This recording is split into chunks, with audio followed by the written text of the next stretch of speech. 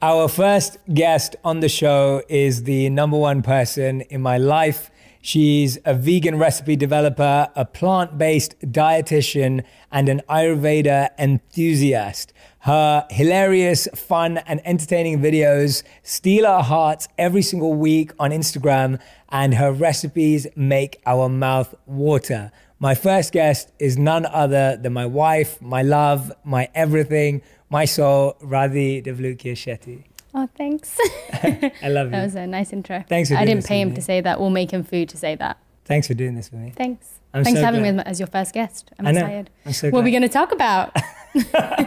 So as you're going to find, one of the first things people always ask us wherever we are is if we're brother and sister. Yeah, that happens all the time. Even if we're like holding hands or walking in a couple way, people will be like, hey, are you guys brother and sister? Are you related? And we're like, would that not be really weird right now if we were related? Yeah, But, we're holding hands when you're like lying on my shoulder when we're on a the plane, yeah. But definitely not related, no relation. In any way. The eyes are not exactly the same color either. No. So the way we thought we'd do this is we asked some of our friends to pick out things that they think you'd all like to know about us. So I'm going to go through the topics that we have here. And so the first thing that they asked us to talk about is, how did we meet? Okay, so how did we meet? Do you want to tell the story? No, you tell it. No, it's okay. You can tell it better. Okay, I'll tell it. Okay, yeah, you tell it. Okay, so the first time I actually met Radhi was before I became a monk. And I met her very briefly. I thought she was beautiful and attractive, but I didn't really think anything of it. Like I genuinely just was so focused on what I was doing at life at that time. And I was so spiritually inclined and spiritually focused that I literally didn't think anything of it. Yeah, and my mum introduced me to you. Yes, so I should tell that story. Yeah. So actually, I met Radhi's mum even before I met her. Yeah.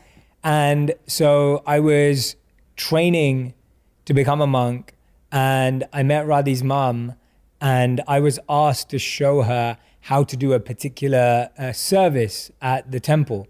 So I had to take her around, etc. Now, the incredible thing about this is that is the only time You ever asked. while I was there that I was ever asked to show another person how to do this service. So the one day that I had to show someone how to do this particular service, this voluntary service at the temple, was the one day that her mum turned up. And at that time, I didn't know she had a daughter. I didn't know anything about this lady. I was like, oh, she's around my mum's age. Yeah. And she was wonderful, and we got along, but I was just showing her what to do, and then literally didn't speak to her. No. And then my mum wanted me to get more involved in, and I really wanted to get more involved in like the spiritual side of my life. And so she met him and wanted me to get introduced to the youth community there. And so she passed on my number to you, but you passed it on to your sister. Yeah, absolutely. Yeah. So I passed it on to my sister. I was like, no, I need to stay focused, do my thing. And my sister's very spiritually inclined too. Big shout out to Amy. And then you guys got connected and you became friends. Yeah, and actually at that point, my mum had said to me, oh, you know, I met this really nice guy at the temple. And she was like to me, oh, after I met him, I prayed. And I was like, oh, I hope my daughter meets somebody like this. I know he's going to be a monk, but I hope she meets someone that's like this because he seems really nice. Little did he know what was going to happen. And then, go on. And then what happened? He became a monk. Mm-hmm. I heard you speak. Oh, I heard him speak all the time because he used to do lots of youth programs or university talks. And so, sessions on philosophy, meditation. Yeah, philosophy, meditation. And I was just like, oh my gosh, he's such an incredible speaker. And the way that he makes such incredible wisdom so relevant to us who were like young teenagers or not young teenagers. You weren't a teenager. I was a teenager. I was still a teenager. No, you weren't. 18? No, you weren't. No way. How old was I? One thing you're going to realize throughout this whole interview is that I'm the one who remembers all the dates. I'm the one who remembers everything. Yeah, I don't remember anything. I barely remember things that happened like 2 years ago. So no, I wasn't a teenager. I was out of university, which feels like a long time ago. So I was in my 20s and I saw him speak and I just thought it was so incredible how he was able to articulate such deep wisdom in a way that was so relevant to people who were so young and probably wouldn't have been so interested in reading a book about it. And so I was in awe of him, and he also looked really cool. He had like a bald head. he didn't look like the type of person who was going to be speaking about these things. He had like tattoos and a bald head, but then he was in robes. And I was like, this is really, really cool, but weird at the same time. You're so strange. Yeah. And then when I left being a monk, which is a whole story in itself, we can talk about that another day. When I left being a monk, her and my sister were really, really close. Yeah. And me and my sister are really, really close. I trust my sister. She's one of my best friends. And I sat down with her one day and she said, well, you know what? Radhi likes someone. And I was just like, oh, who? And I was thinking she was going to say some other person's name. And she's like, she really likes you. And I was like, oh, I really like her. Like, I'd love to get to know her better. And we'd interacted. We'd got to know each other a bit better because we'd organized charity events together, etc. And so I'd seen her not in the role of being a girlfriend, obviously, or someone that I was dating. I'd seen her interact with other people, other humans, inside a project management organization, organizing events. So I'd seen her personality and like observed how she behaved around certain people, how she had talked to people, how she interacted with people. And based on all those things, I thought she was a great person. So when my sister told me that, I was secretly quite happy as well. And I always heard about him through his sister, and his sister would talk about him with so much love and affection, and he treats her like she's his baby. No matter how old she gets, she's literally like his baby. And I used to see like conversations between them. I used to be like, oh my gosh, he's so sweet. Like, he's so sweet, even though he's gone off being a monk, but he was still really, really caring and loving towards his sister and his family. And then, I had told her that I liked him before he knew about it, or before you'd probably even thought about it. Yeah. So then that was it, really. That's how we met. We almost met before I became a monk. We hadn't really had conversations, etc. Never had conversations, never spoke, but had just seen each other in our own elements. Yeah. And then when I left being a monk, later that year, we started going out. And so that was around towards the end of 2013. And then it just went really fast. We both kind of, as soon as we spoke about it, we both knew that we wanted to be with each other, and we were really certain about it. And it could have gone really wrong, but we were like, we could have both been really crazy, but it ended up just working out. We both really had kind of understood each other just by observing one another, I guess. And there were a few surprises, I'm sure, but we got along straight away, and we were both pretty much went from, I really like you, to, I love you, in like a day. And then it was like, we want to get married in like a week. As in, we didn't get married in a week, but we said we wanted to get married eventually in a week after that. And then we ended up spending a lot of time at each other's homes, right?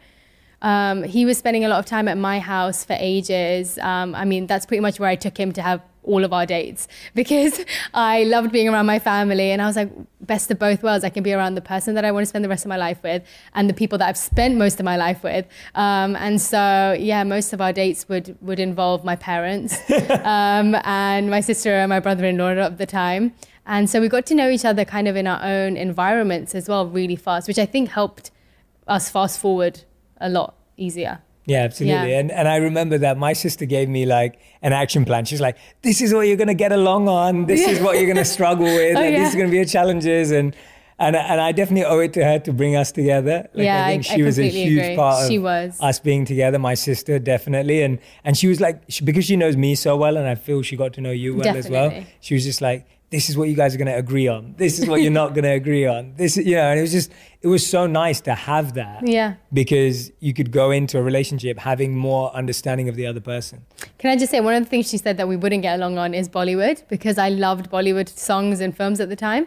But you like a good Bollywood song? Questionable. Once in a while. Questionable, questionable. But no, I decided to get over that. Yeah. And you barely, you've got to go over it. Still have a love for it. But we spent a lot of time in each other's parents' homes and with our families, which was great because you had to be yourself. I used to love what your mum used to tell you. My mum was so funny. So obviously, like, it was a person to her that was, we were dating. And so usually you would put in a lot of effort in the way that you dress and doing your hair when the person you're dating comes over. But yeah, I would literally be in the same clothes that I was wearing like the whole day, which was pretty much like pajama bottoms and a really scruffy top. And my mum would be like, do you not want to maybe, you know, put a different top on, or you don't want to change your trousers? I was like, no, mum, if he can't love me in what I'm wearing right now, which is what he's probably going to see me in for the rest of his life, then it's just not meant to be. Okay, like he has to love me for.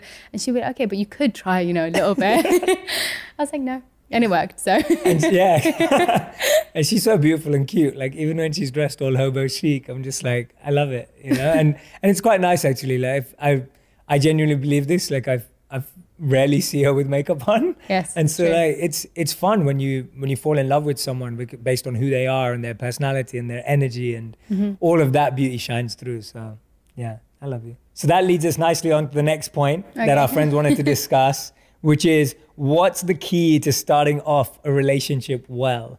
What's the key to starting it off well? So one thing for me was this, that because we didn't see each other in dating environments a lot, I feel like dating environments put this pressure of being in an interview. So I compare dates to interviews. It's almost like you have to put your best foot forward. You wear your best clothes. You try and say all the best things. And even if it's not the best, actually, it's us trying to be right. And that's what we do in interviews. When you go and interview for a job, it's like you want to be the right fit for that person. Yeah, and that's what happens in a dating scenario. Like, you're sitting opposite a desk, just like you do in an interview, and then someone's asking you a question, and you're like, okay, well, what do I have to say to make them like me or to say the right thing? Whereas we didn't really get to do that. No. And I'm not saying that was a conscious choice, but now when I look back at it and I reflect on it and introspect on it, I'm like, we didn't really get an opportunity to date in that sense. And that means that I got exposed to the real her, either by seeing her in a charity organization, seeing her in a real life scenario, how does she treat normal people, and then how she is with her family. And I'm like, that's the best view you can get of someone. And so when I look at that in terms of giving advice or tips or whatever, my recommendation is be around people that you're thinking about being with in an environment where they're just being themselves. Yeah. Because chances are, if you like them the way they are when they are with other people, then you're likely to love them when they're with you too. And so often we only see people that we are considering being romantic with or dating with, etc. We only see them in dates and dinners and movie nights and whatever it is, right? Yeah, I agree. I feel like and also seeing people with the people that they're closest to, because you can't really fake it with the people that you're closest to. I mean, and if you can, you could do it for a really short period of time. And you also end up seeing them being probably at their worst and at their best, because you can be the most loving to your family, but you can also be the worst person towards your family because they're the ones that accept it. And so, yeah, I feel like you get a good image of who the person is through interacting with them that way. Absolutely, yeah. Good point. Thanks. Nicely said. It's true, yeah.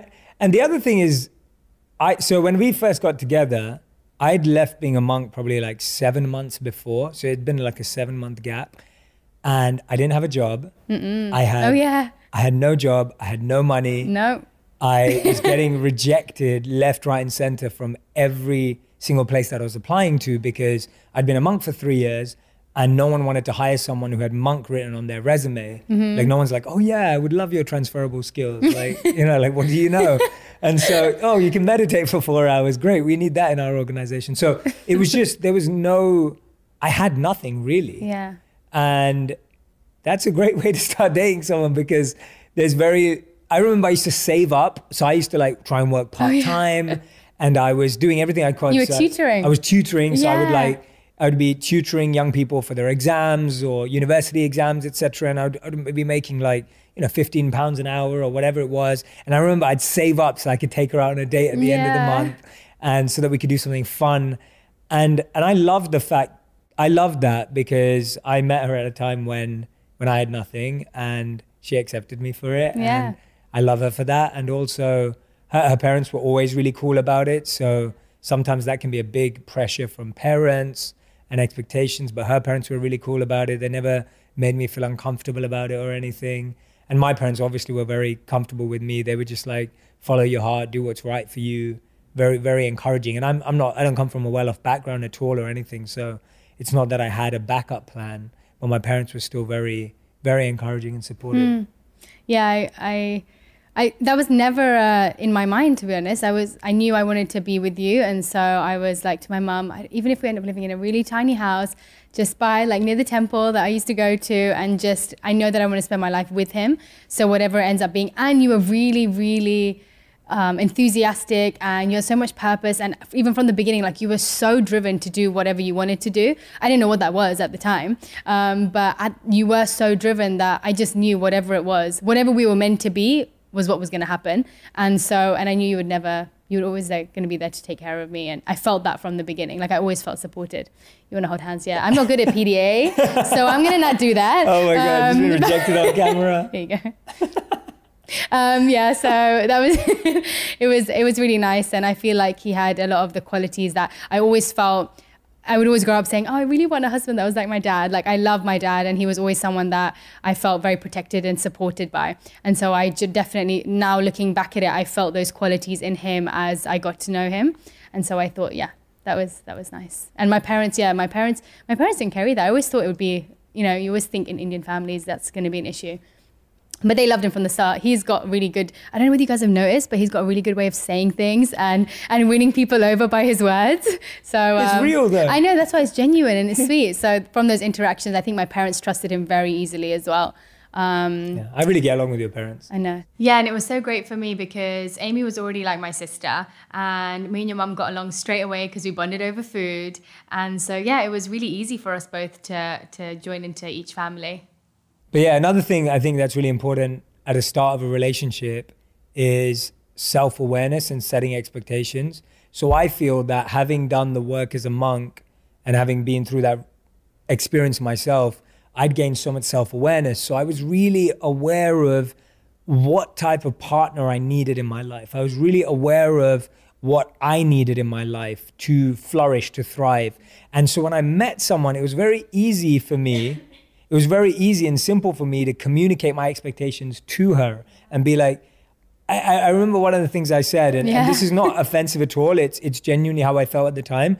And I said that if you want a husband who goes to IKEA on the weekends and to the cinema, like I'm not that guy. And I didn't mean that as a bad thing if anyone is that. What I meant that as is I want to be someone who lives a life of purpose, and I want my life to be about service, and I want my life to have an impact on people's lives. And I need a partner that's going to understand that, embrace that, and roll with that as well, and wants to live not a normal life, because that wasn't going to work for me if I really wanted to have an impact, if I really wanted to make a difference, if I really wanted to serve. And so that wasn't an ego thing. It wasn't me thinking I'm better or above or special. It was me saying, this is a priority for me. Mm-hmm. And I don't need it to be your priority, but I need you to understand it to be mine.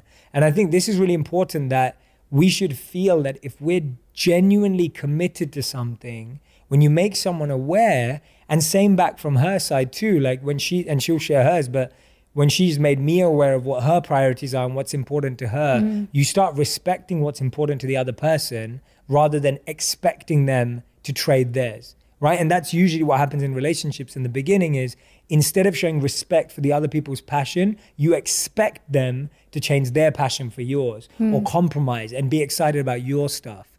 And I don't think that that's the right way. I think it's us being clear about ourselves, communicating that, and then respecting what the other person communicates. And I think we discussed that really early on, actually. Yeah, for sure. And just to be clear, he has come to IKEA with me on the weekends. And movies too. Yeah, and movies too. But yeah, no, I understood the point of it. And I remember at that time when he was really pushing for what he wanted to do, he was very, very busy. And so there were certain things, I mean, he spent a lot of time with me and my family, but we had just agreed that, look, if there was extended things that I had to go to, because with families, there's always other things that you have to go to, like family, friends, or relatives' houses for every event possible. And if that happened, then I knew that I was okay with him not coming to them. And I said that to him from the beginning. You're amazing as well for doing. If you need to go and do something which is, I know for you, more important, not because for the purpose that you want to live, then I totally understand that comes above you just coming to another party, which people are not probably going to remember. Like it's okay.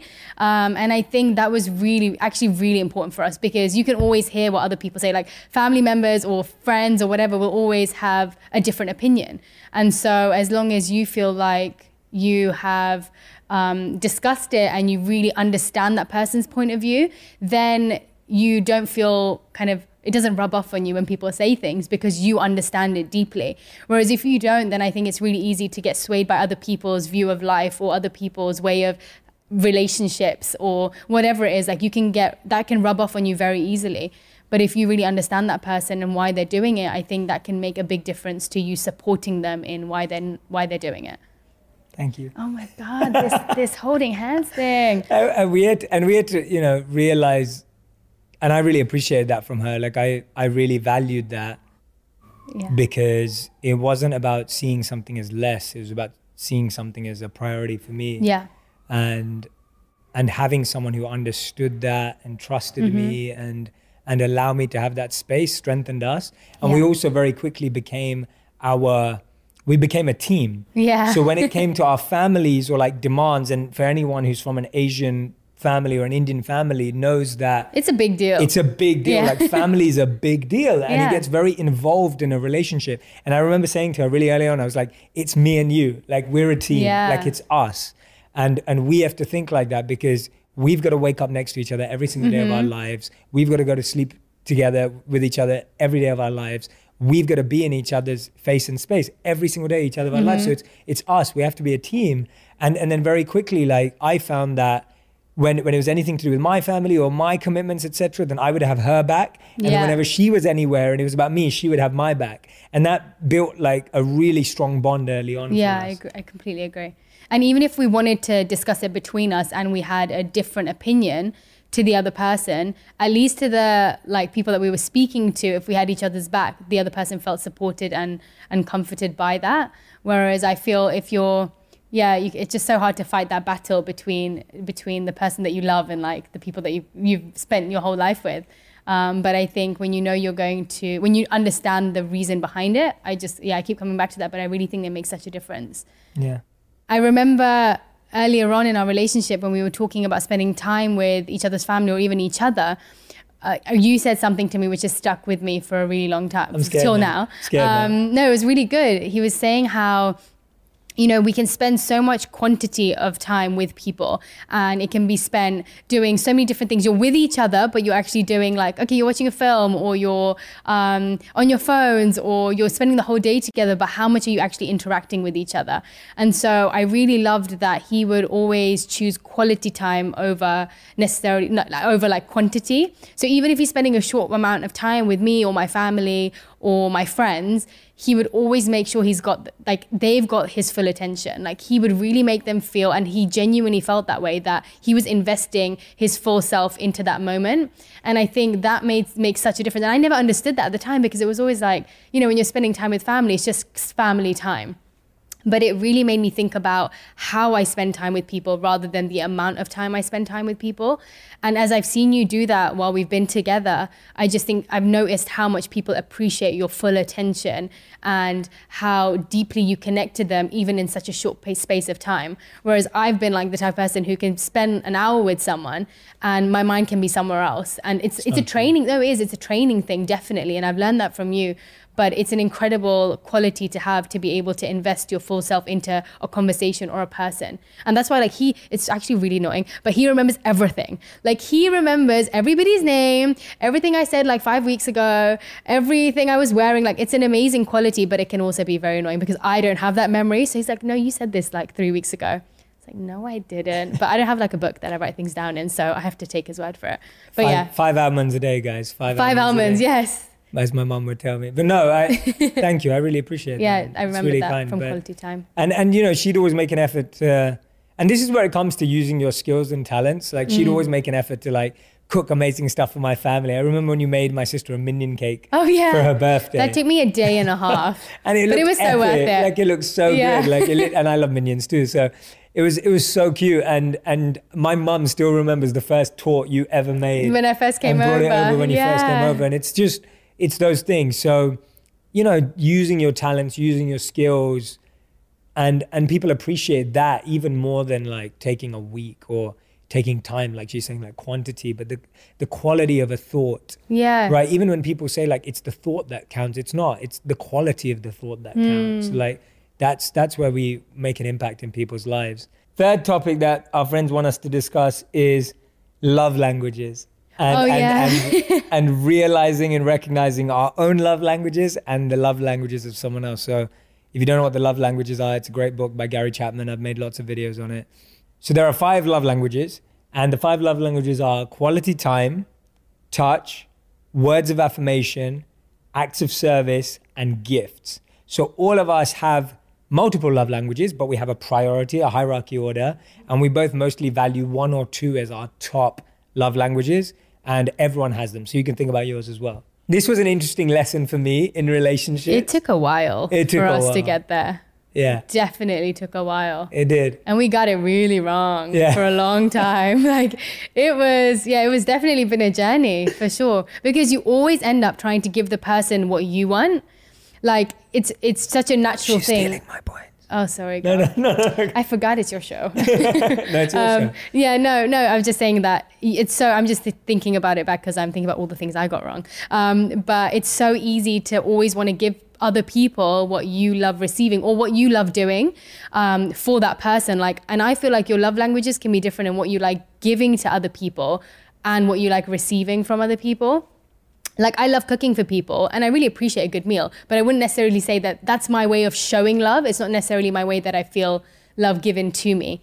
And yeah, I think it took a lot of trial and error. Yeah. It was a serious experiment going on for a couple of years. Yeah. Until... And she's holding back right now, but literally Radhi is hilarious. Like she's the funniest person I know. She makes me laugh the most. Yeah, I'm a bit nervous right now. And when she's getting into it. She's getting into it. You just need to go find some stories on Instagram. But when I first met her, and when you see her, you're like, oh, she's an elegant. Oh yeah, elegant, graceful young woman. And I was just like, okay, so maybe she likes like grand gestures and elegant, posh places. Like that's what I thought. And this just shows us how the media makes us assume what people like, or we, based on how someone appears, we assume what they like. And so that's what I did. I got it completely wrong. And I remember organizing our first date. We went to watch a theater show, which was actually really fun. And then we went to this restaurant that I booked.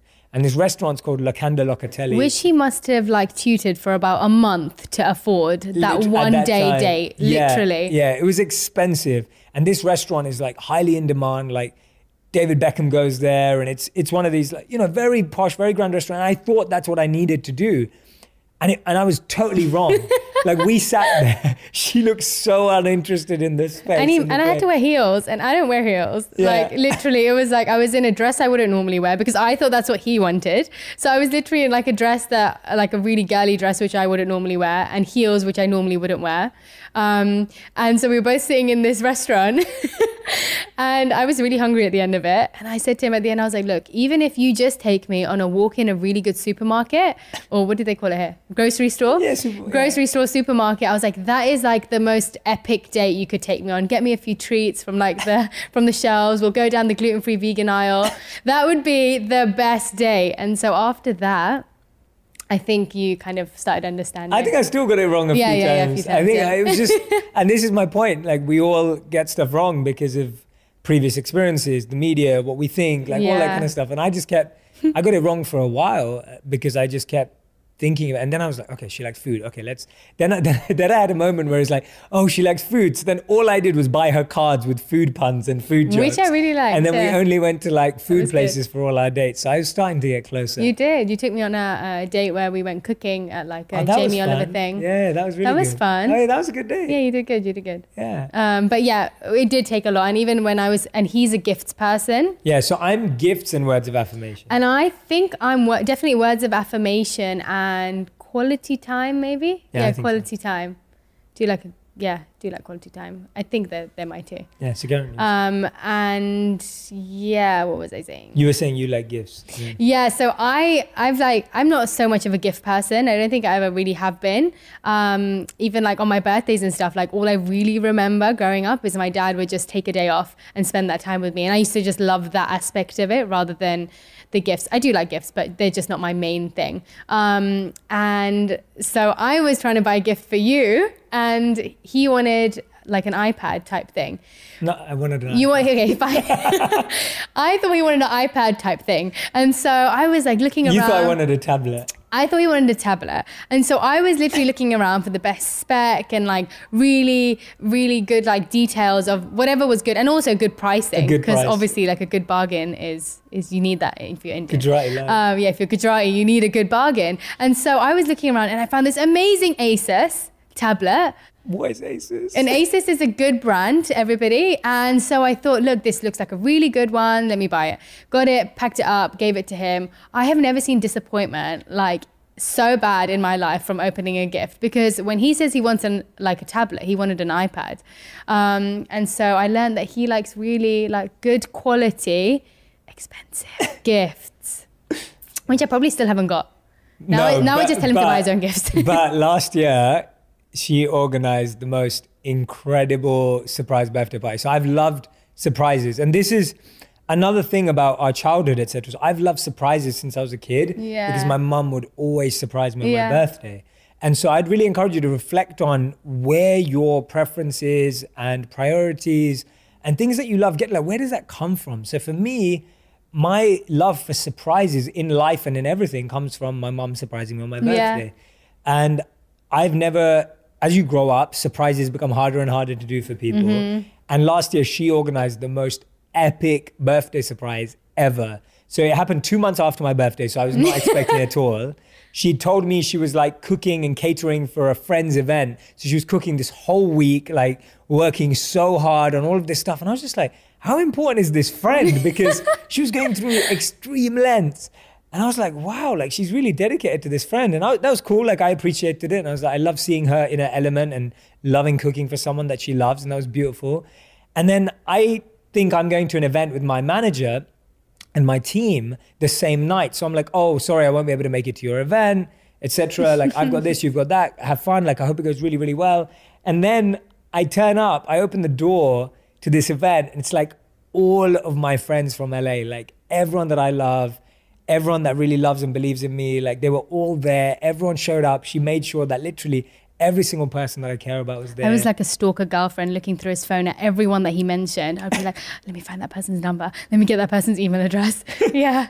And literally it was genuinely after my wedding, after that, the best thing that's ever happened to me. Like it was that good. It was just amazing. Like it was the most beautiful event. It was really heartfelt, really meaningful. We had an illusionist. I love magicians and illusionists. Yeah, and you do. Had an incredible show. We had an incredible DJ playing violin to some of my favorite songs. All my favorite people were there from LA specifically because it was in LA.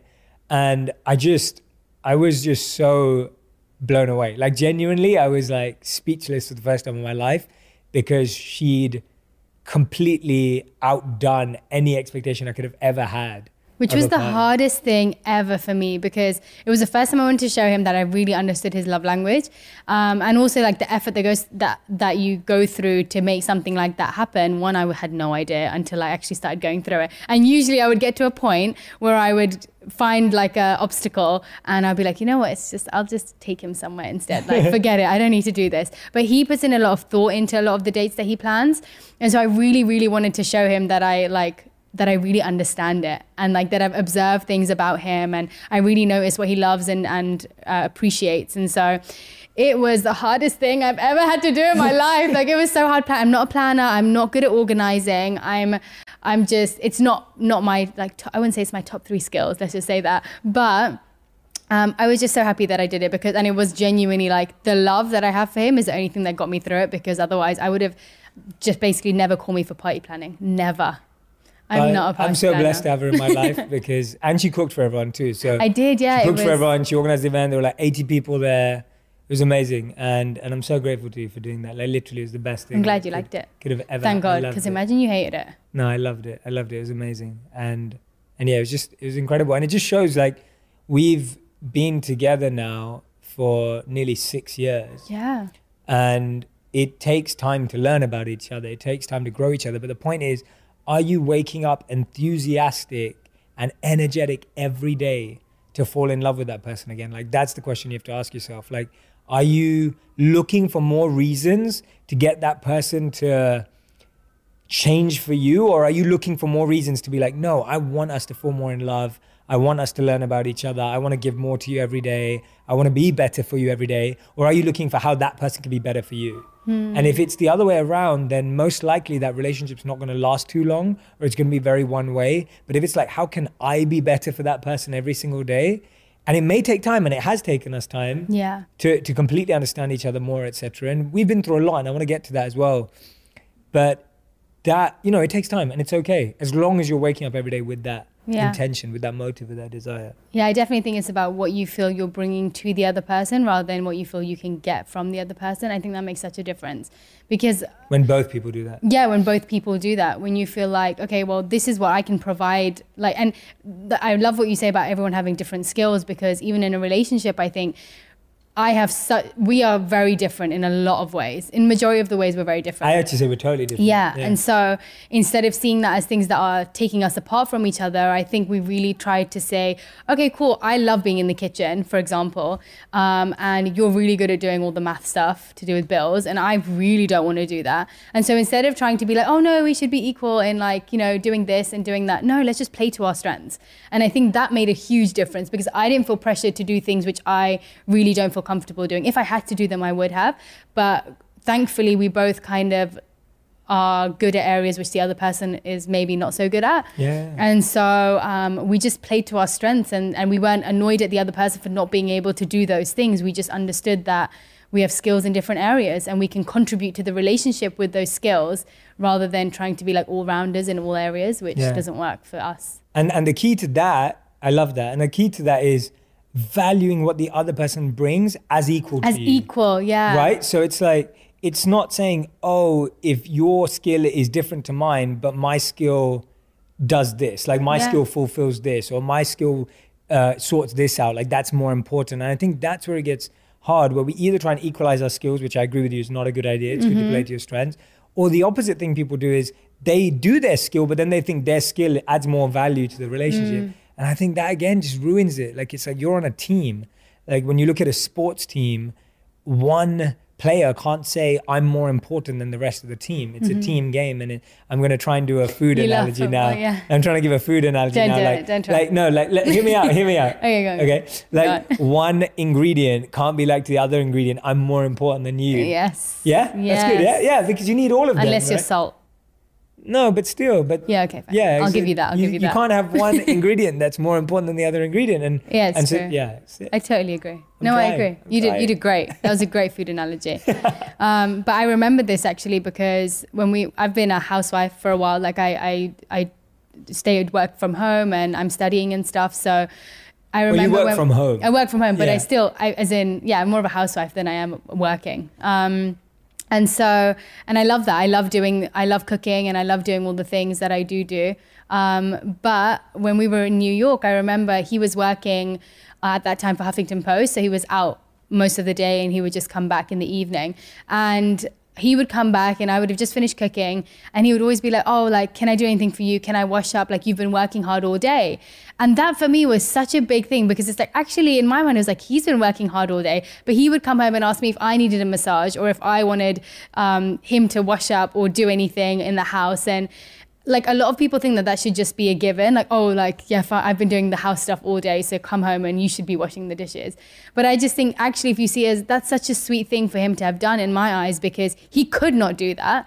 We could all just not do a lot of things. But if we put in that extra bit of effort and show that person that I value you and what you're doing just as much as I value what I'm doing. Like, people, you know, going to work seems like you're going out and doing the hard work, but you also saw that I was doing the washing or the cleaning or the cooking, and you valued it in the same way as going to work. And I thought that was a really, that was a big thing for me. And he's been like that the whole time. So I think it's the same. I think for me as well, like, she was so good at doing that. Like, she would put her heart into it, right? It wasn't just doing it. And I think that's the point here. It's not about doing the activity. It's about putting your heart into it. Like, it would always be like, oh, it was the other day, we just got back from India, And when I'm in India, I eat dosas a lot. Dosas are incredible. If you know what they are, if you don't know what they are, go get a dosa. Yes. And I love them. And I was literally just like, I miss dosas. Every day, And every morning. It was like, I miss having an Indian breakfast. And the next thing I know, she ordered a dosa maker and we had dosas. And it went terribly wrong, everyone. Terribly wrong. But still, I loved it. Like it was the love in it. And I think that's the same, you know, she believes in cooking with devotion and seasoning with love. And for me, she lives that every single day. Like there's not a day when I don't feel like food is an offering of love. So then you can't help but value it. Like it's not hard. It's not hard to value her. That's what I'm trying to say. Thanks. But yeah. This is getting a bit sweet, isn't it? I know. Why don't you change it up? Yeah. I'm leaving it to you to make it funny. See, I'm the romantic in the relationship. Yes. She's the comedy. This is always the case. Like his cards to me. So this is a rom-com. Yes, this is the rom-com. Yeah. His cards to me are like the sweetest, really genuine from the heart. And my cards are like funny, weird poems that are like, I really like your face. You don't know how to make cake. Like literally, that is what my cards were like. I think maybe 1 out of 15 cards were maybe somewhat like sweet and loving. But otherwise, yeah, I've always been the jokester, and you generally are the sweet one. You are. Yeah. You are. There's I'm gonna live up to my romantic tag in this relationship. I always say this to her because I mean it, and it's. I don't know who said it, but it's beautiful. And it said that they said... Oh, no. I know what he's going to say. Everybody cue the romantic music. And the tissues. And Someone the cheese. get the tissues out. Anybody need cheese? Someone get the cheese board out. Yeah. They said, if you want her to fall in love with you, you have to make her laugh.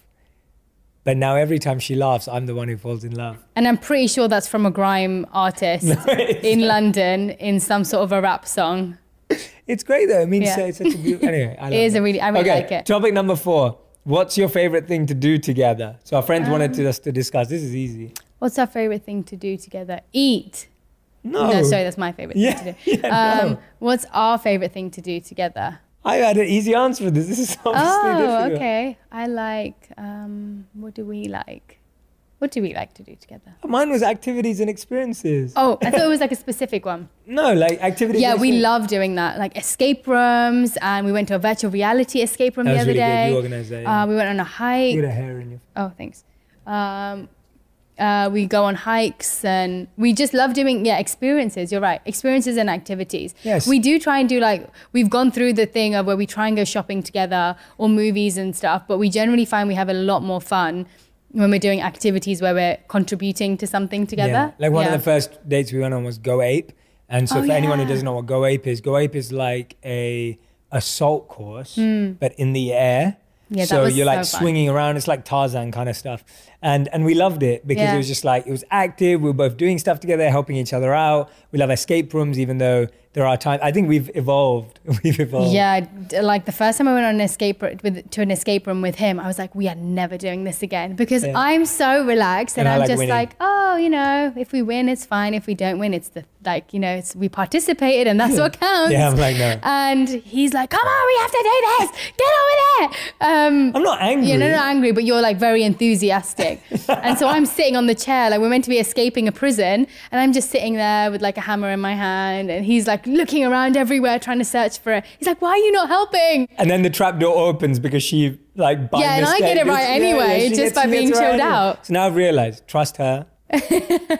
So we did that recently and I trusted her. And it was good, and I actually got quite... You did well. Yeah. You did well. We enjoyed it. We did. That was really fun. Activities and experiences, getting outdoors, doing stuff together, solving puzzles, something that engages us in talking, discussing, achieving something together is a great date. Yeah. Like achieving something together when we went for that cooking class, for example, like we cooked a meal together. Like that was fun, and then we ate it. When you create together, it's such a special experience. Yeah, that's so true, actually. And I think that more of us should find time with our other halves, or even people who are dating or getting to know, to create together. You just learn more about the person. It's so much quicker, so much easier. We've also started spending a lot of time because of how our schedules work, sometimes we end up just spending time together where we're just catching up and talking, which actually is quite nice because we didn't used to do that. And I think that used to get us to a point where we felt like we maybe didn't know each other as well as we wanted to, or understand each other as well as we wanted to. But now we do take out time to just, like catch up and ask the other person about what's going on. Me more so than him. He used to do this anyway.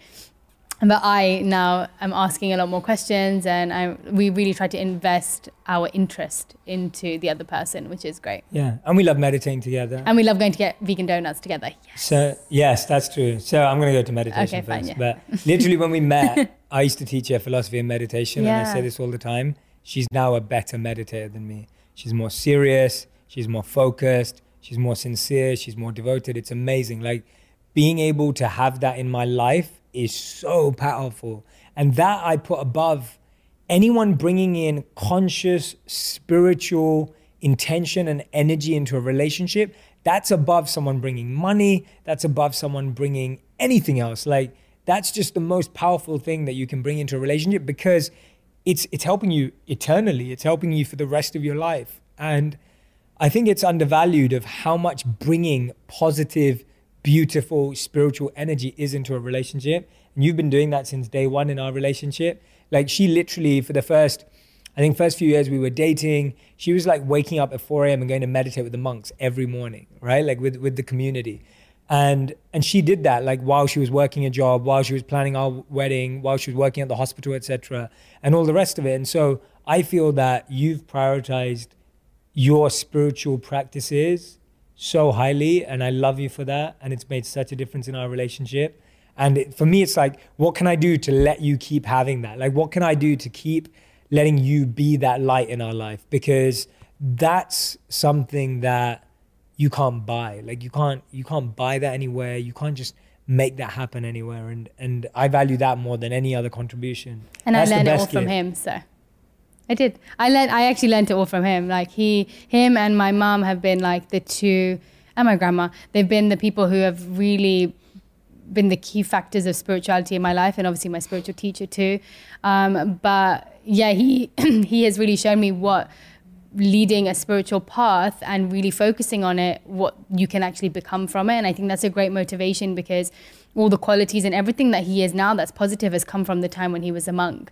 I think, would you agree? 100%. Yeah. And I just really feel that seeing someone live it after they've really gone through an intense period of being in a spiritual mindset, in an intense spiritual mindset for that longer period, I really see those qualities in him day to day, and how he reacts to things day to day is the product of his hard work that he's put in during that time. And I think that's a great motivation for me, because I'm just like, well, I want to see life in that way. Like, I want to see situations in that way, or react to people in that way, or interact with people in this way. And I think everything has been from that time in your life. And so, yeah, I really think he's been a great inspiration for me in that area. And I just know that that's what brings me the most happiness. And when I don't do those practices, I know it's every part of my life suffering. So I know that if I really feel like I'm not dedicating enough time to my spiritual practices, then I'm a lot snappier with you, and I'm a lot, like, my relationships suffer, my quality of, like, the rest of the day just doesn't feel like it's got as much quality as it could have. I haven't got the most out of the rest of my day because I haven't prioritized my soul and like my connection to God at the beginning of the day. And for me, that's so important. And so, yeah, I think it definitely does impact relationships, my relationships around me, if I don't have that in my life consistently and with quality. I think it makes a huge difference. Yeah, it's like your relationship to your spiritual practice is the most important relationship. Yeah. And then because of that relationship being right, it filters into everything else completely. How I feel in my spiritual practice is how I end up feeling towards other people around me. And so if I don't feel like I've put my best into that, then I know it filters through everywhere else. And I've observed that in myself. And so I think for the sanity of everyone around me, I have to make sure I do it too, because it's not just me, it affects everybody I come into contact with, because I'm a product of that, I feel. Yeah. Do you want to add anything on that? No, I think I'm good. No? Yeah. Okay. All right. next thing is, what's your favorite thing about each other? Oh, I feel like we've said it enough now, you know? Yeah? No, I'm joking. Oh, no, I'm joking. We can. Yeah, we've said a lot. I have to say one thing. I want to say one thing. I think one of my the favorite thing about you is how you see things, how you see situations. Like they say that with a monk mindset, you should be able to see things very, it's called, what's the word? Equipoised, equilibrium. Equipoised, equanimity. Yeah. Equanimity. I always get that word wrong. So whether something goes bad or something goes good, you're able to have a very like neutral mindset to that situation and not get too excited when things go really, really well and not get too sad when things get really bad. And I think from all the ups and downs that we've been through, whether it's with your career or whatever it's been, every time something goes wrong, even if like you miss a plane, whatever it is, he never gets to a point where he's like, oh my gosh, this is the worst thing ever, which is my usual reaction to, like before would have been my usual reaction to things. He is always just like, it's just part of the plan. Like this just makes the story so much better.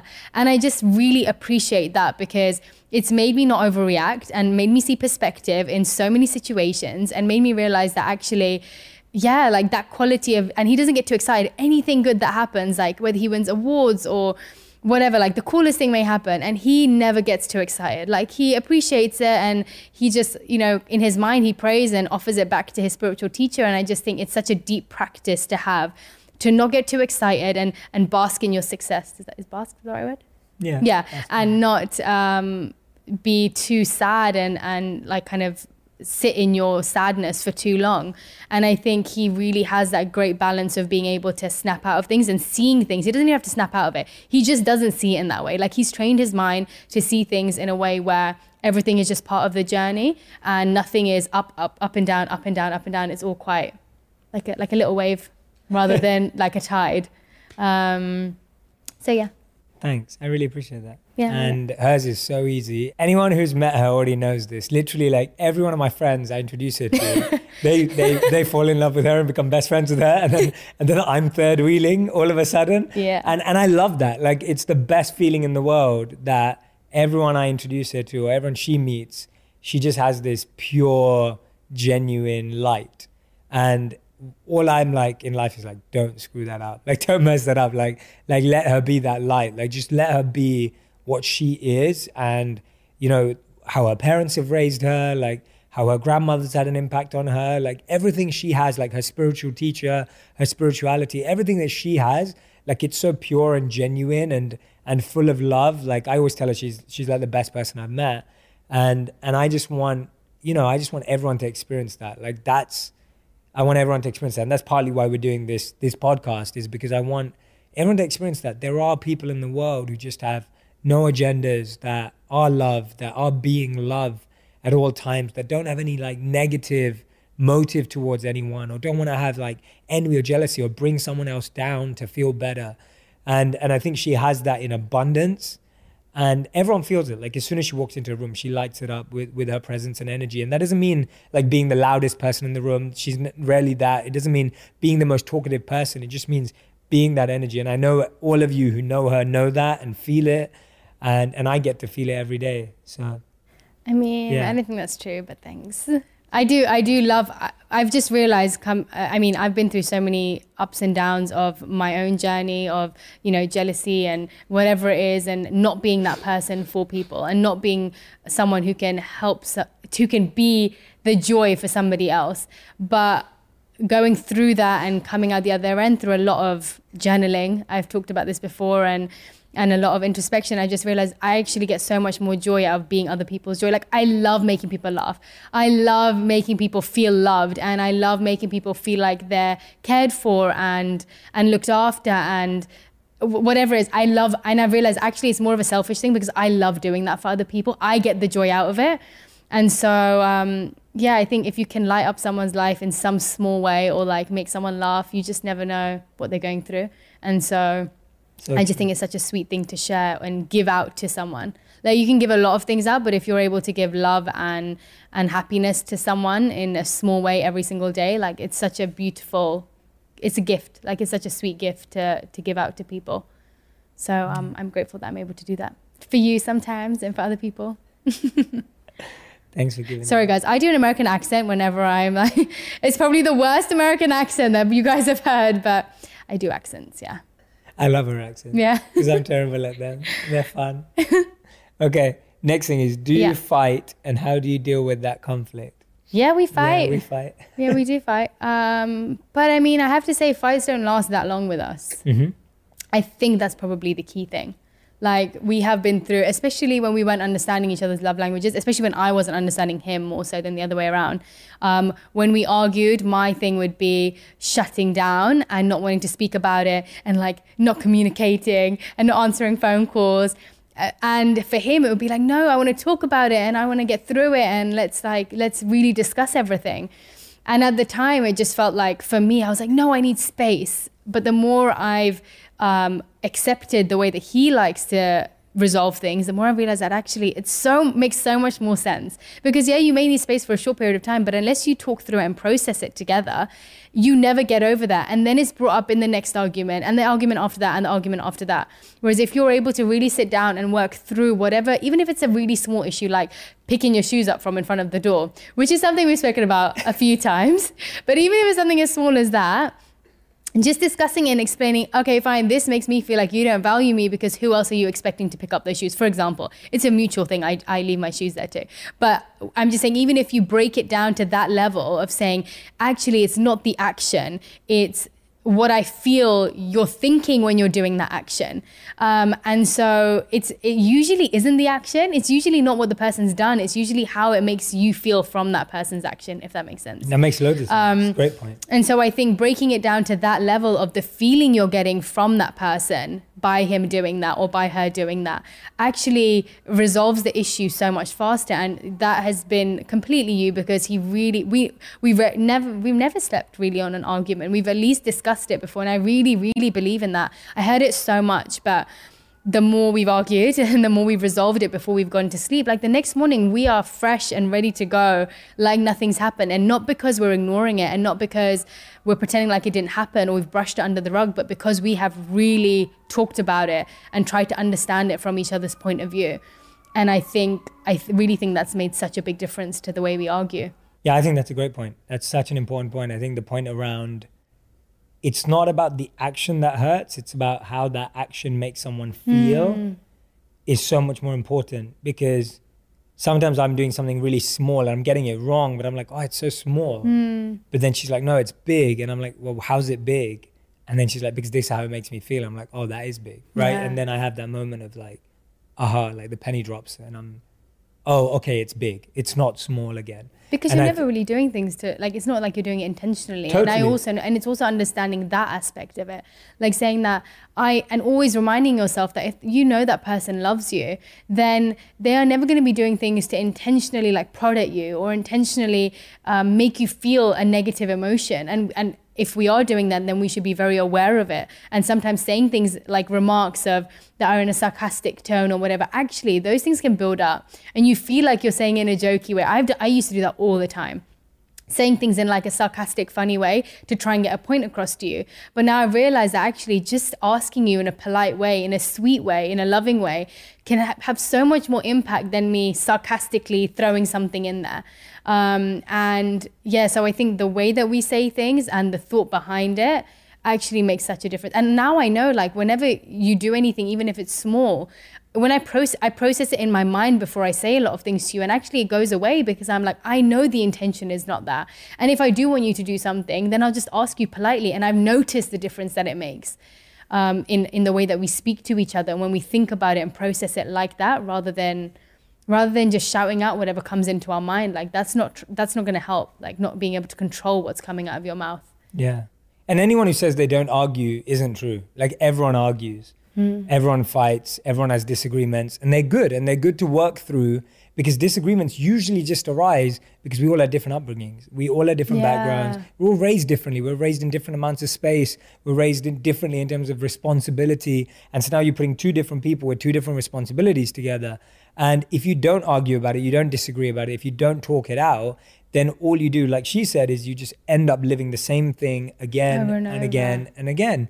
It's really important to draw boundaries as well, like recognizing like these are certain things that really annoy me. Like to say that when you first move in with someone. Yeah. These are the things that annoy me. Like, these are my top 3 things that will get on my nerves. Like, let's try and avoid that. And the other person gets to say the same. You're going to just avoid so much hassle rather than like thinking, oh, for the first week, it's fine. I'm going to do everything for that person. And then you end up feeling upset because they're not reciprocating or whatever. Just set your expectations, draw the boundaries, be really open and honest about what works for you and what doesn't. Yeah. And then figure out which parts you can help each other on. Agreed. So I'm going to ask you one more question for us. Then I want to talk a lot about you. So anyone who's watching or listening right now, if you've got this far, I hope you've enjoyed it. We've been introducing you to the world of us, but I really also want to introduce you to the world of my wife. She's incredibly talented. She's got so many great insights. I want you to learn about her and fall in love with her as much as I am. But before we do that, we take the last question. The last question is, how do you deal with my hectic travel schedule? And, I get asked that a my lot. type of work. Yeah.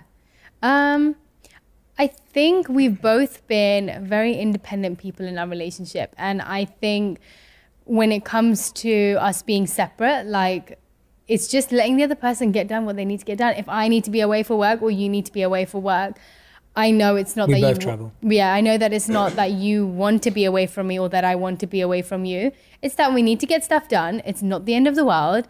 We love each other, but we also need to go and do what we love doing. And so when I can, I travel with you. But if I can't, I catch up with the stuff that I really need to get done that maybe I'm not able to do in condensed like time when we're together.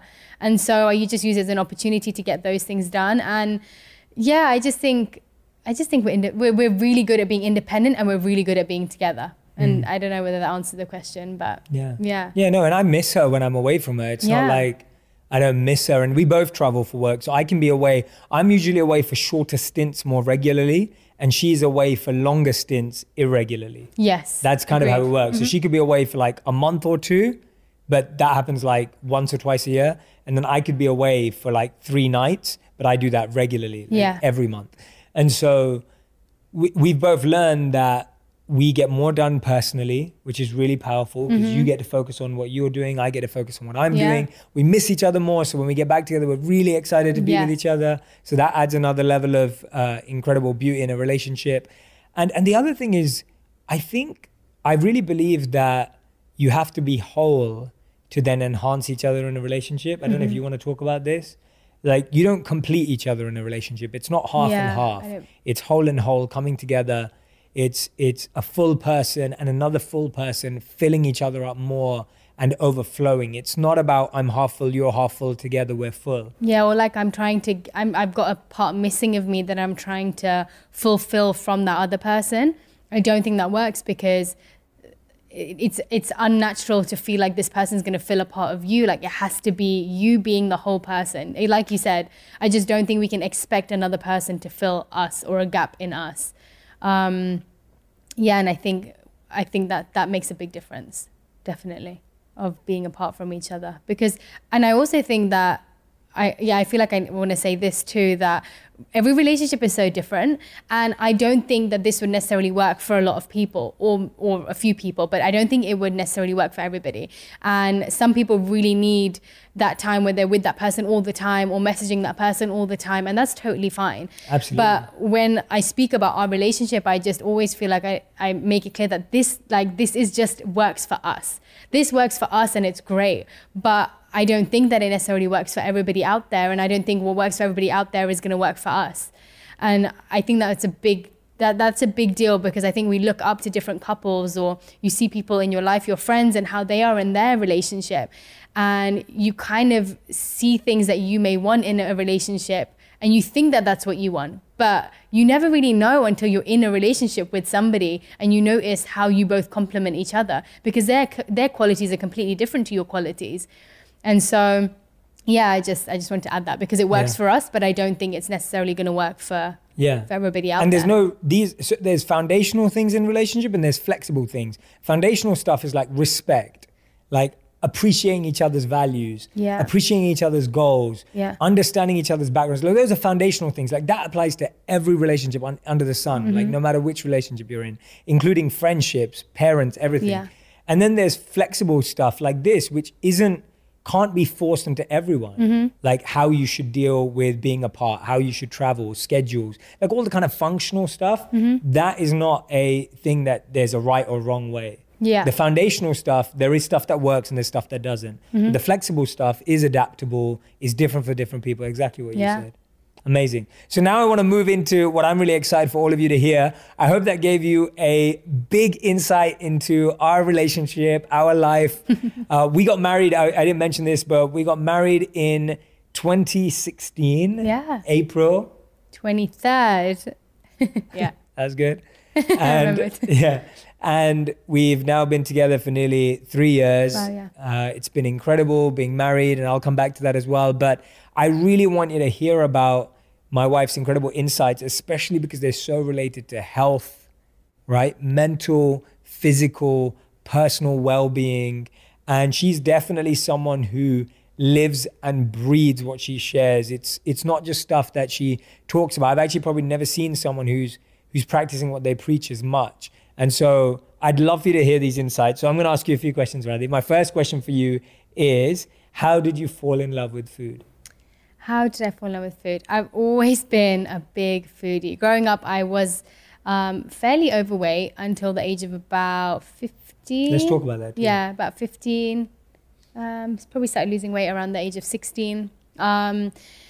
But yeah, I grew up always loving food, always loving carbs. Like I loved bread and all the things I probably shouldn't have. And my mom was actually a personal trainer. My mom was a fitness instructor, so she had like slick abs, like growing up. I was never really bothered by my weight until I went to school. And yeah, long story short, I loved food from being younger. My mom is an incredible cook. My grandma's an incredible cook. My sister's also an incredible cook. Like I've been surrounded by great cooks my whole life. And so my mom would always make beautiful food from around the world. Wherever we traveled, she'd always bring that home with us, and she'd make wonderful dishes. And so, yeah, I think being spoiled by that, when I was younger, I grew up with a really unique taste in food because I'd experienced so much growing up. And then my mum actually suggested I go into doing nutrition and dietetics at college or university. And I did that, and that's where my love for nutrition grew. Like I absolutely loved understanding the qualities of food and how they can affect our bodies. And I never really was into conventional medicine. Like I never liked taking anything for my body. I really, really believed in how natural things or foods and plants can really change the way that our body reacts to things or disease or health conditions. And so that's where my love for nutrition grew and food. And then I came across Ayurveda, and I actually don't know how. It must have been, I don't know how I came across it. I actually can't remember. I know my biggest exposure to it was when we moved to New York, but that was pretty much encompassed everything that I ever thought like everything I wanted to believe in. It had that in one science. And Ayurveda is actually, Ayur means life and Veda means knowledge. So it's literally the science of life. And it encompasses mind, body, and soul. And it really believes in the mind-body connection, but also completely believes and has solid science behind how food and the qualities of the different foods and how they can affect your body and how they can be healing and how they can be medicine or they can be toxins. The same food can be that for different people. And I love it because it's so individual and so personalized that our bodies are so different. Your body will react to a tomato completely differently than mine would. And so I really appreciate that because every single body is so unique. Like you can't have the same medicine for one person as you do for thousands and millions of people out there. It just doesn't make sense. Our genetics are different. Our body's makeup is different. Our elements in our bodies are different. And so Ayurveda really encompasses all of that. And so that completely grew my love for food and healing of food. And yeah, I've always believed in, we always talk about how love, the mother's love, like mother's cooking is the best because of the love that she puts in it. And in Ayurveda, it really believes that the consciousness, and this is one of the things that I loved most about Ayurveda, it talks about how the consciousness that you cook in or the consciousness that the food's been made in actually gets infused into that person. And so however that person's, everything that we're cooking with is is living. Like every fruit, every vegetable, it's a, you know, it's a plant. It grows. It has living cells, and so it takes in our energy. And so whatever energy you're putting into that food while you're cooking it is what the other person is digesting and eating. And so I thought that was such a beautiful aspect of it, because you can change how a person feels through the energy that you're putting into even their food. And so my love for food grew even bigger after hearing that. And yeah, that's how I fell in love with food. That's awesome. I love that. And it's been fun watching you fall more in love with food and Ayurveda. Tell the audience about like a few simple well-being tips for the day. So whether it's food or whether it's essential oils or whether it's anything in your life that you add, split them up. So tell me 3 simple tips that people can do daily with their food. Let's start with that. Or with food. With food, yeah. Simple tips. I would say have 3 meals a day, but your largest meal should be in the afternoon. Our body is in sync with nature, and so when the sun is at its highest, we believe in Ayurveda, they believe we have a digestive fire in our stomach. And so when the sun is at its highest is when our digestion is the strongest. And so that's when we should, it's when the nutrients are assimilated into our bodies a lot better, when the food is broken down so much faster and efficiently. And so if we're able to eat our largest meal in the afternoon, our heaviest meal in the afternoon, then that's actually a lot more beneficial to our body. And having our lightest meal in the evening, because this is the second tip now. Yeah, number 2. Have your lightest meal in the evening, because 1, your quality of sleep will be so much better. Your body's not trying to work while you're sleeping. When you sleep, you want every part of your body to be relaxed and every part of your body to feel like it's getting the rest to rejuvenate and to replenish for the next day. And so if you're able to have a meal that's much lighter, like soups or even a smoothie, then your body's able to rest, and your food is, a lot of food that's not digested turns into toxins in your body. And so if your body's trying to shut down and you're still putting lots of food into your body, it actually ends up turning into toxins a lot more toxins are produced if you're digesting food overnight. And number 3, drink lukewarm water. Never drink ice water. Ice water or really, really cold beverages actually dampens your digestive fire. And so you kind of want to drink drinks which are either room temperature or warm. Warm drinks and hot drinks really stimulate a lot of things in your body, but really keep your body purified and help with toxins elimination in your body as well. So those are my 3 tips. That's great tips. Yeah. And that's so important, because I feel so many people eat really late and then go to sleep straight away. Yeah. So it's like a lot of people eating at 8 p.m., 9 p.m., 10 p.m. and then going to sleep straight away. Sleep, yeah. Or sleeping after midnight, obviously. But you're actually saying we should eat less in the evening. Yes. And then, of course, you believe in sleeping early. Yes, definitely. But the point is, okay, that makes a lot of sense. That makes a lot of sense. Tell me some of the things that I wanted to talk to you about was around another few tips on well-being and wellness that you think would be useful to people. Well-being and wellness. Okay, so I definitely believe in meditating early in the morning, because, well, throughout the day, there are different energies that can affect you. And so in the morning, ideally before the sun rises, but before the sun rises is when you've still got the calming effect of the moon. And so your mind is a lot more rested. Your mind is fresh because you've just woken up, but also you haven't been affected by the world is still asleep. Like a lot of people are still asleep. And so you don't have that much energy around you. And so I feel if your mind is calmer and the sun hasn't risen, the sun actually brings about the energy of doing and going and getting things done. Whereas before the sun rises, if you're able to meditate, then you actually will get a deeper, more focused meditation in the morning. Another lifestyle tip I'd give is using a tongue scraper. That is so important. In Western culture, it's not normal to use a tongue scraper. I don't know if anyone's seen it, but it's literally so simple. It's like a copper or a metal rod type thing, which has, It's like a U shape. Like a U shape that you can basically, you scrape off all the, it sounds gross, but you scrape off all the toxins off your tongue in the morning and in the evening. You can use it when you brush your teeth. And actually if you end up swallowing those toxins, that can be the beginning of like the toxins building up in your body. And so using a tongue scraper is an Ayurvedic must. Like you have to use a tongue scraper. You can get it off Amazon, you can get it everywhere. It's just a really simple thing to avoid toxins building up in your body.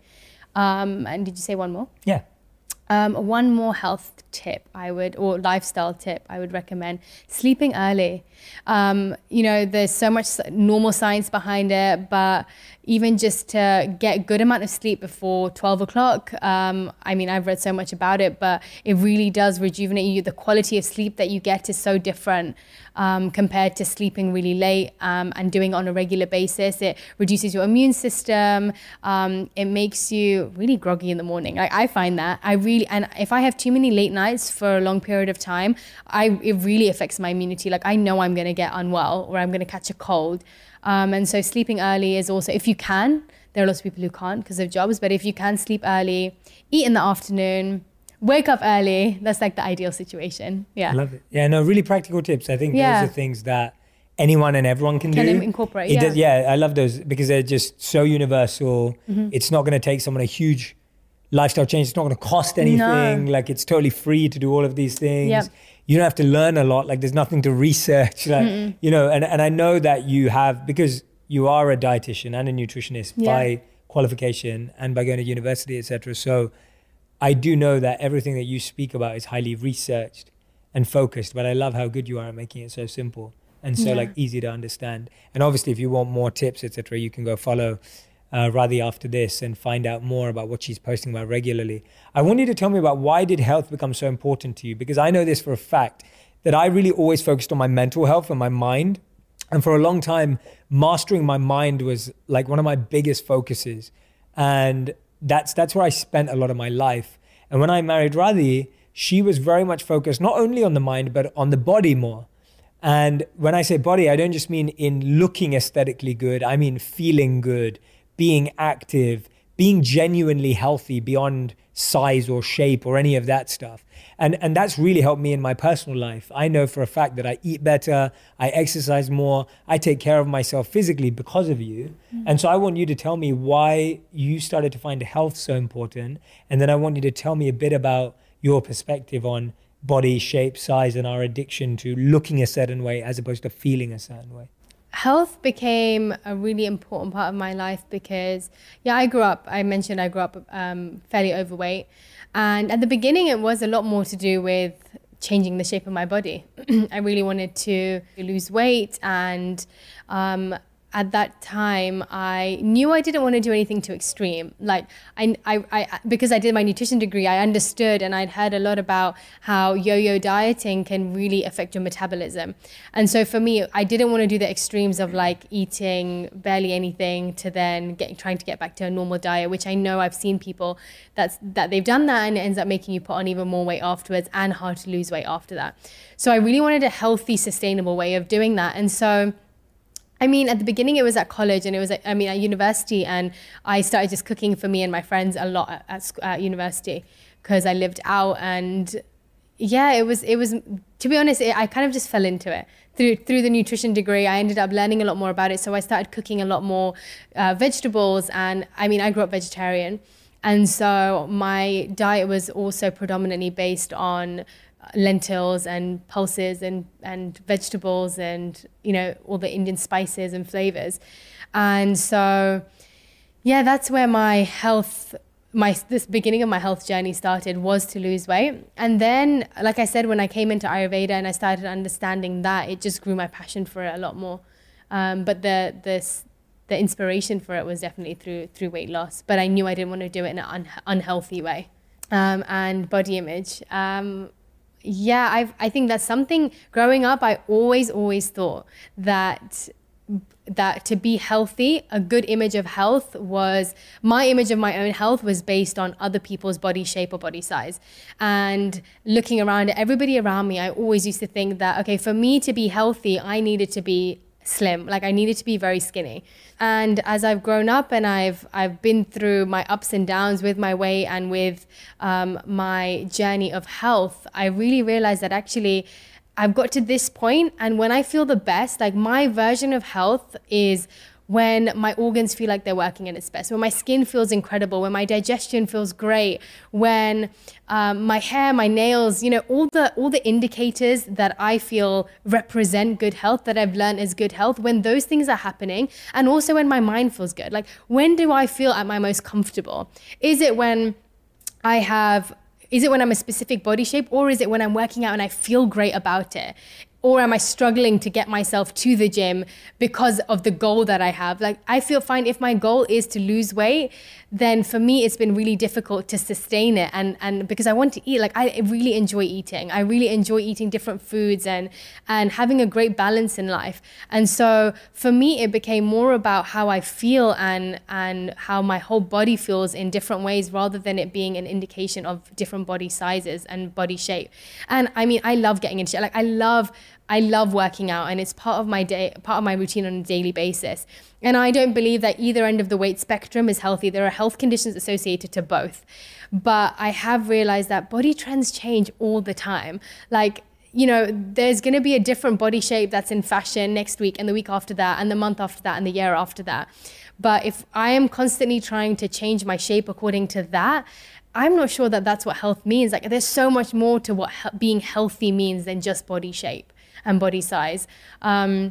And so, yeah, I think that's what it means to me. I mean, I've struggled with it growing up, but at the moment now, after being through so much on that journey, I really feel like that's what health means to me. And that's where I feel the happiest, when I'm thinking about health in that way. Yeah, I love that answer. It's so true. I grew up, because I grew up overweight as well, when I lost weight for the first time, I believed that being skinny or being slim was health. And then when I realized that it definitely wasn't, because I went through my own health challenges, I was just like, oh wow, like, health doesn't mean just not eating fatty foods, like, which is really as basic and simplistic as my knowledge was for so long.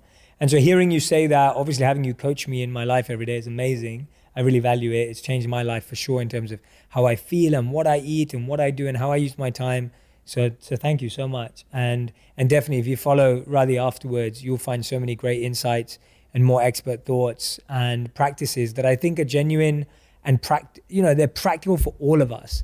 And that's what I love about them. That what she's saying works for everyone. They're universal, and it's not about getting a specific goal externally. It's about getting a specific goal internally. And I don't think there's anything. I think it's incredible if someone wants to change that. Like, I think it's incredible if someone has a goal of what they want their body to be. Sure. But all I'm trying to say is that I don't think just body shape is an indication of health, which Correct. I feel is seen as health in a lot of ways. Like, a lot of fitness pages or a lot of exercise pages, they show most of the body shapes are similar. They are in a specific form, in a specific shape. And I just think it's incredible how beautifully unique everybody's body is. And it's like, that is the beauty of the world, that everybody is so beautiful and everyone is so unique in their own way, that why should everybody be aspiring for the same body shape? Why can't we all have our own individual shape and that be the beauty of it? Because, yeah, like, trends change, like face trends change, body trends change, the way we speak changes, our slang changes constantly. I just think everything's changing so much that if we try and just focus on who we want to be and change according to our own motivation rather than other people's view or how we see other people, that will make a big difference to our mental state as well. Amazing. Which is the journey I'm still going on, guys. I'm kind of saying it for myself. It's a pep talk for me, but yeah. Okay, so what we're going to do now to end this show, every episode will usually have a final 5, but we're going to play a little game where we're going to guess certain things about each other. So I'm going to give you this. If you open up to a blank page. If you open up to a blank page, take this. I already know he's going to be better at this. So these are going to be a list of questions that our friends have asked us to answer. We're both going to write down the answer and then we're both going to reveal. Oh no. So the first question we have to answer is Radhi's favorite movie. Oh no. What is my favorite movie? I know a few, that's what's hard. Write top 3. Okay. Make it harder, why don't you? Oh no, but there are lots of Bollywood films I like too. No, Bollywood doesn't count. Oh, what? Okay. No, I'm not done. Oh. I don't know what my favorite movies are. I forgot. You can't play this game with Radhi because she'll forget what her favorite movie is. Or it will change on the spot. So I may fail at this, but let's have a go. Okay. 3, 2, 1, go. What? Okay. Yeah, we did it. I got two. I got 2 out of 3. That's not Hitch, bad. but Did you that's see just, that? I watched it recently. Did I you watched see that? Hitch recently and I realized it's hilarious. I can watch it all the time. Okay, so A I Star got is 2 out of Born. 3. I don't know whether Star is Born is going to be an epic that I will always remember. Okay. And A Little Princess, if no one's seen it, if anyone's not seen it, you have to watch it. It's Okay. like the sweetest film. Nice. All right. The next question is Jay's favorite movie. Oh, Let's do top 3 as well. Yes. Go on. What's that film called? The magician one? I'm not going to tell you, am I? No, you can't copy No, me. but I know the You name. can't copy I know me. the name. I just can't remember it. My top 3 movies are the easiest thing in the world. No one talks about them more than I do. Yes, I I know just this. watched one of them on the airplane the other day. I know. As I told you about. You copied me, didn't you? No. You did. I didn't. You saw my answers. Okay, 3, 2, 1. That's what it's called, Prestige. I read the magic film, Inception, and watching me watch films. Oh, I do love watching it. That's Yeah, cute. I do love watching It's it. because I couldn't think of So another The one. Prestige is the best movie of all time. I got the if you haven't Prestige seen one. it. That was the magic film. And Inception. Yes. Magic film does not count. And watching me And Dark watch Knight. films. I love the Dark Knight trilogy. Yeah, okay. I knew All that. the Christopher Nolan movies. I actually knew that. I'm Okay. just not very good with names. All right, next question is Radhi's favorite food. Oh, that's a hard one. And That is a hard one. not. Okay, ready? 1 second. Okay. I'm not really playing the game. 3, 2, 1, go. My mum's food, Indian food, pizza and bread of any kind. Oh, I was gonna write anything. I was Fries. gonna write anything green Pizza Indian. and fries. I was gonna write anything green Indian plus My fries. mum's food is anything green. You so literally that's love right. chips. I do. I just forgot. Indian food, pizza, bread of any kind, and fries. Bread. I should have. I knew that. I Yeah. messed up. All right. Okay. Next question. Jay's favorite food. So Jay's easy. favorite food. So easy. It's only one love. Okay, ready? 1, 2, 3, go. Oh, but no! I thought we were talking about food, burgers and sausages and beans. You like Yeah, vegan beans sausages? on toast and sausages is good, but Oh, this is my chocolate. one true love. No, I didn't think we were talking If I about could trade sweet. every food, Yeah, he in the literally loves chocolate. We're Yeah. not doing that great this right is not so now. great. All right. What annoys Radhi the most? Oh, I know this.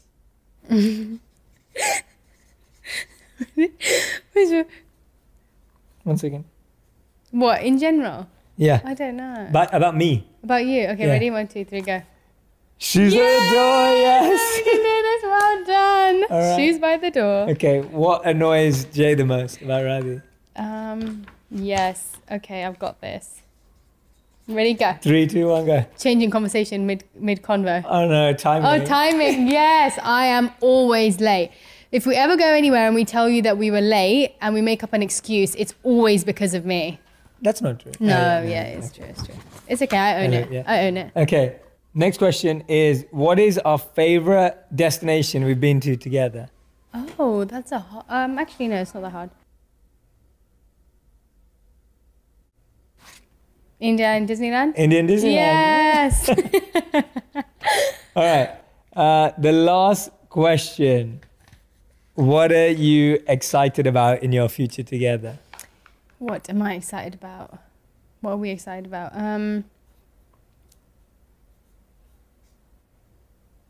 Ready? Yeah. Go. 3, 2, 1. His crazy dreams, which always come true. Being with you. Oh, that's really cute.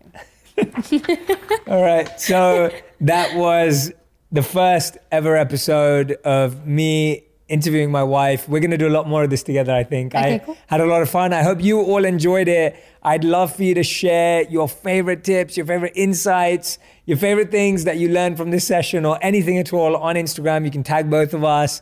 You're going to be seeing a lot more posts from both of us, doing a lot more content together as well. I'm so excited to share this part of my life with you. I hope you're excited to be on it with me. And I just want to take a moment to say this. I've literally taken her life on a crazy journey.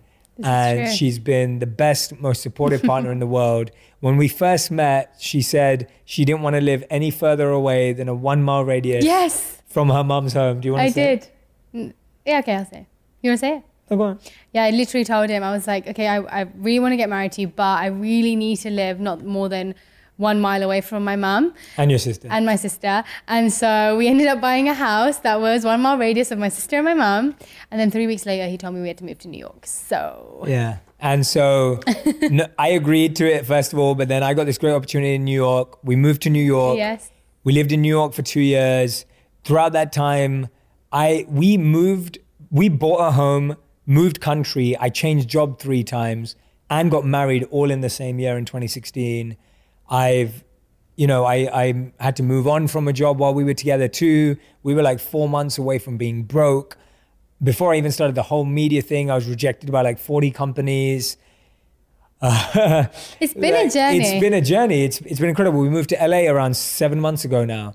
And it's been one of the craziest journeys of life. And I genuinely don't think anyone else could have tolerated it, accepted it, dealt with me, lived with me through any of it apart from her. And I just want to take a moment to just say, like, you're amazing. I don't know how you did it. I appreciate you. There's no other person in the world who could have done it. There's no other person in the world that I would love to do it with. So thank you for being I feel the same way. Thank you for being the best person in the world. I love you so much. Love you too. Thank you. Thanks for coming on the show. It's all right. It was fun.